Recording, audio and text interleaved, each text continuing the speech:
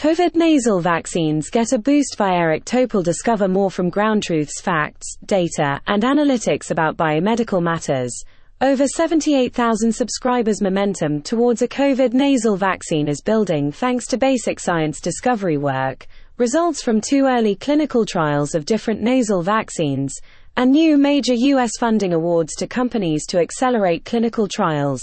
Before getting into the new details, let me review the rationale. Back in July 2022, Akiko Iwasaki and I published an editorial in Science Immunology calling for an Operation Nasal vaccine to achieve population-wide respiratory mucosal immunity to help us get ahead of the virus and build on the initial success of COVID-19 vaccines. This piece accompanied a new study in experimental models showing the potential for nasal vaccines to patch up our leaky intramuscular vaccines, which, after the virus's evolution to Omicron, have exhibited markedly reduced suppression of infections and transmission. The results of the nasally administered vaccine highlighted that shots don't provide tissue-level mucosal immunity, but an adenovirus vector nasal vaccine induced marked increases in IgA levels and T-cell immune response in the lung via bronchoalveolar lavage. Those results were reinforced by many other experimental studies, including Akiko's group at Yale with the prime and spike strategy of a nasal vaccine after 2 mRNA shots that led to strong mucosal immunity Y, CD8+, CD4+ cells, memory B and T cells, IgA levels, significantly lower viral loads, and less disease and fatality. Another pivotal point is the potential for mucosal immunity to protect against the sarbecovirus family, enabling variant-proof protection, instead of the current approach of coming up with update booster shots that are unable to keep up with the virus's persistent evolution, i.e. variant chasing. The virus gets into our body via our upper airway, flooding mucosa. So defending this site of entry should, as experimental studies have shown, provide broad protection against SARS-CoV-2 variants. We asserted, the objective of breaking the chain of transmission at the individual and population level will put us in a far better position to achieve containment of the virus, no less reducing the toll of sickness and long COVID-19. There are many skeptics about whether mucosal vaccines, oral or nasal, will be effective and safe, given the track record of multiple failures, and the only commercially available one in the United States is FluMist for influenza, which is not highly protective. But COVID is not flu. We pointed out in the editorial that the experience with the influenza virus to date is quite different from SARS-CoV-2 in that COVID shots are markedly more efficacious than flu shots for preventing severe disease, and up to 95% efficacy versus infections prior to Omicron. And the difference between Paxlovid versus Tamiflu for efficacy is striking. We've triumphed over SARS-CoV-2 far better than influenza with vaccines and therapeutics because in many ways it's an easier target. There's good reason to be optimistic.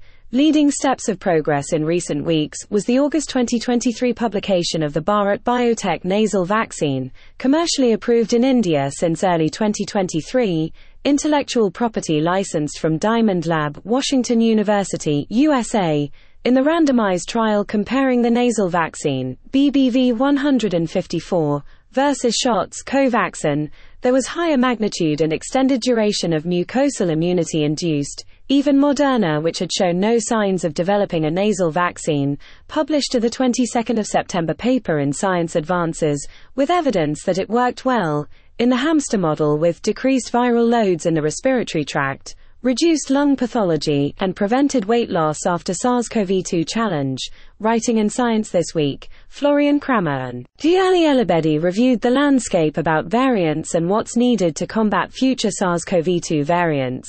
They concluded, similar broadly protective vaccines, potentially given mucosally, e.g., intranasally, are urgently needed for SARS-CoV-2.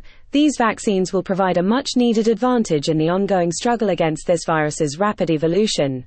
Recent completed Phase 1 studies, there are more than 20 nasal COVID vaccines in development, but 2 companies recently announced their Phase 1 human trial results and have received new U.S. government support. In July, CastleVax, a spin-out from Mount Sinai in New York City, Florian Kramer is on the advisory board, released the results of their Phase 1 trial which tested 2 intranasal doses of their live recombinant vaccine, NDVHXPS, using a Newcastle disease, a paramyxovirus-induced disease in chickens with asymptomatic or only mild self-limiting impact in humans, vector, expressing the SARS-CoV-2 spike in participants who had received prior mRNA shots. Importantly, it uses a 6-proline substitution in the spike instead of the 2-proline that has been incorporated in most commercial COVID vaccine shots, schematic below. The significance of which I will review later. Vida Infra.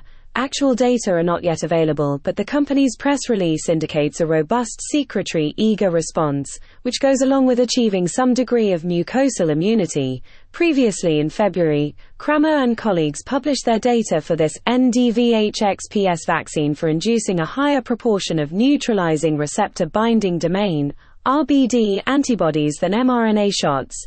This week, Codagenics presented their Phase 1 nasal vaccine Covilev data at the Infectious Disease Society meeting in Boston. This vaccine is a spin-out of Stony Brook University intellectual property from Echard Wimmer, using a live attenuated intranasal vaccine derived through machine L. As schematically shown below, in a randomized, double-blind, a dose escalation study in participants who had not received prior mRNA vaccination, robust humoral and cellular responses was induced with T-cell reactivity to multiple proteins of the virus besides the spike, mimicking natural infection. The actual results were presented by the investigators at the meeting, summarized as follows. After 2 doses of Covilev, all participants exceeded a 2-fold increase in spike-specific IgG with a geometric mean fold rise of 19.5, 95% C3.4, 113.8 on day 57. Neutralizing antibodies at this time point were induced 2.6-fold C1.07.0 and 4.9-fold C1.416.6. On day 36 post-vaccination, IFN gamma response increased 4.5-fold, C2.87.4 in the 2-dose cohort, and 2.5-fold, C1.44.2 in the 1-dose cohort. Of note, this vaccine is being assessed in an ongoing large Phase 3 trial with the World Health Organization Solidarity Multicenter, multinational clinical trial unit that conducted multiple randomized trials during the pandemic. Project NextGen kicks in April. The United States government announced, and subsequently in August published in NEJM Project NextGen. This $5 billion investment will focus on 3 main areas: vaccines that provide broader immunity both against new SARS-CoV-2 variants and across the family of epidemic-prone sarbecoviruses, vaccines that generate effective mucosal immunity to block infection and transmission, and monoclonal antibodies that can weather viral evolution and serve as a basis for our arsenal against new threats from beta coronaviruses. On October 13, the HHS announced funding for Codagenics and Castlevac's, initially for $10 million and $8.5 million respectively, but after achieving milestones up to $389 million each. The goal of funding is to accelerate clinical development for large trials of 10,000 participants, as soon as possible, who had mRNA shots and receive these nasal vaccines as a booster. Due to lack of congressional support, it took a long time to establish Project NextGen, and once formed, time to select the program's companies with best prospects for acceleration of nasal vaccines. Finally, we're seeing it happen, and it's certainly good news, and whatever comes from the investments will very likely be helpful for future pandemics. A triple intranasal vaccine against measles, mumps, and COVID. Earlier this month, researchers at Ohio State published an impressive study taking the MMR vaccine, measles, mumps, and rubella, that has been safe and effective for greater than 50 years, and with that as a foundation constructed a MMS vaccine, mumps, measles, SARS-CoV-2, given intranasally, with the use of the 6-proline substitution to stabilize the prefusion spike protein. The graphic below summarizes the findings in 2 different animal models for pathology: mucosal immunity reflected by IgA-induced effect on T cells, interferon assay, among many others, and IgG antibodies to multiple variants, Wuhan Delta and Omicron. The potent immune response for this nasal vaccine was likely facilitated by the 6-proline substitution. The 2-proline substitution, top of diagram below, from discovery work by Jason McClellan, Barney Graham and Andrew Ward, was incorporated in nearly all of the COVID vaccines, Pfizer, Moderna, J&J and others. because it stabilized the spike protein, so that once it entered the cell a far greater immune response was elicited. Subsequently, Jason McClellan and colleagues have published marked improvement for a 6-proline substitution, Hexapro, bottom of graphic below. Multiple other reports have confirmed a much stronger immune response and protection, such as 70% lung protection with Hexapro versus 20% with the 2-proline substitution across different variants in the experimental COVID model. Much of the above was captured in my conversation with Ira Flatter this week on Science Friday. If you have a chance to listen to the podcast, transcript not yet available, you'll be in touch with the excitement about these new developments. Summary: while there is no major wave of COVID infections at the moment, the number of people who are still getting infected or reinfected each day is substantial. We have no good way to prevent these infections besides non-pharmacological interventions, masks, physical distancing, air ventilation and filtration, etc. Shots provide only moderate 30 to 40% reduction, and brief less than 6 to 8 weeks protection from infections. Pandemic fatigue is full-blown. The world is doing all possible to move on even though the virus forges ahead on its evolutionary arc, destined to find new ways to infect, and mostly reinfect, more hosts.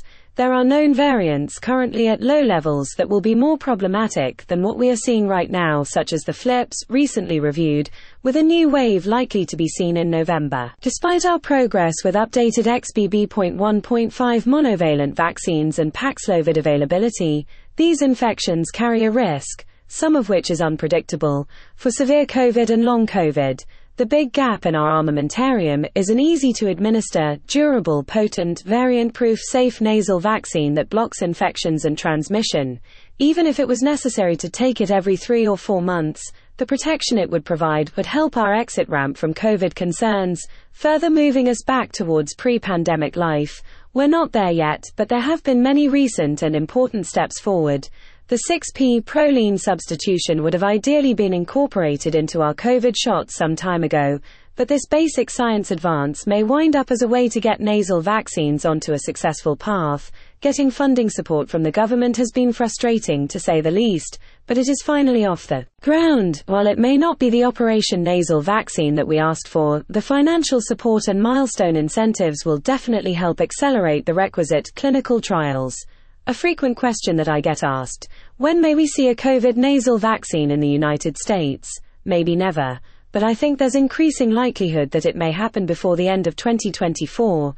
Yes, that's too long a wait given its urgent need and the promising results emanating from so many US academic labs over the past couple of years. But remember, COVID will be with us for many years to come, so a highly effective and safe nasal vaccine will be most welcome whenever it's ready. Thanks for reading and subscribing to Ground Truths. Please share if you found it helpful. Share Ground Truths. All proceeds from Ground Truths go to Scripps Research.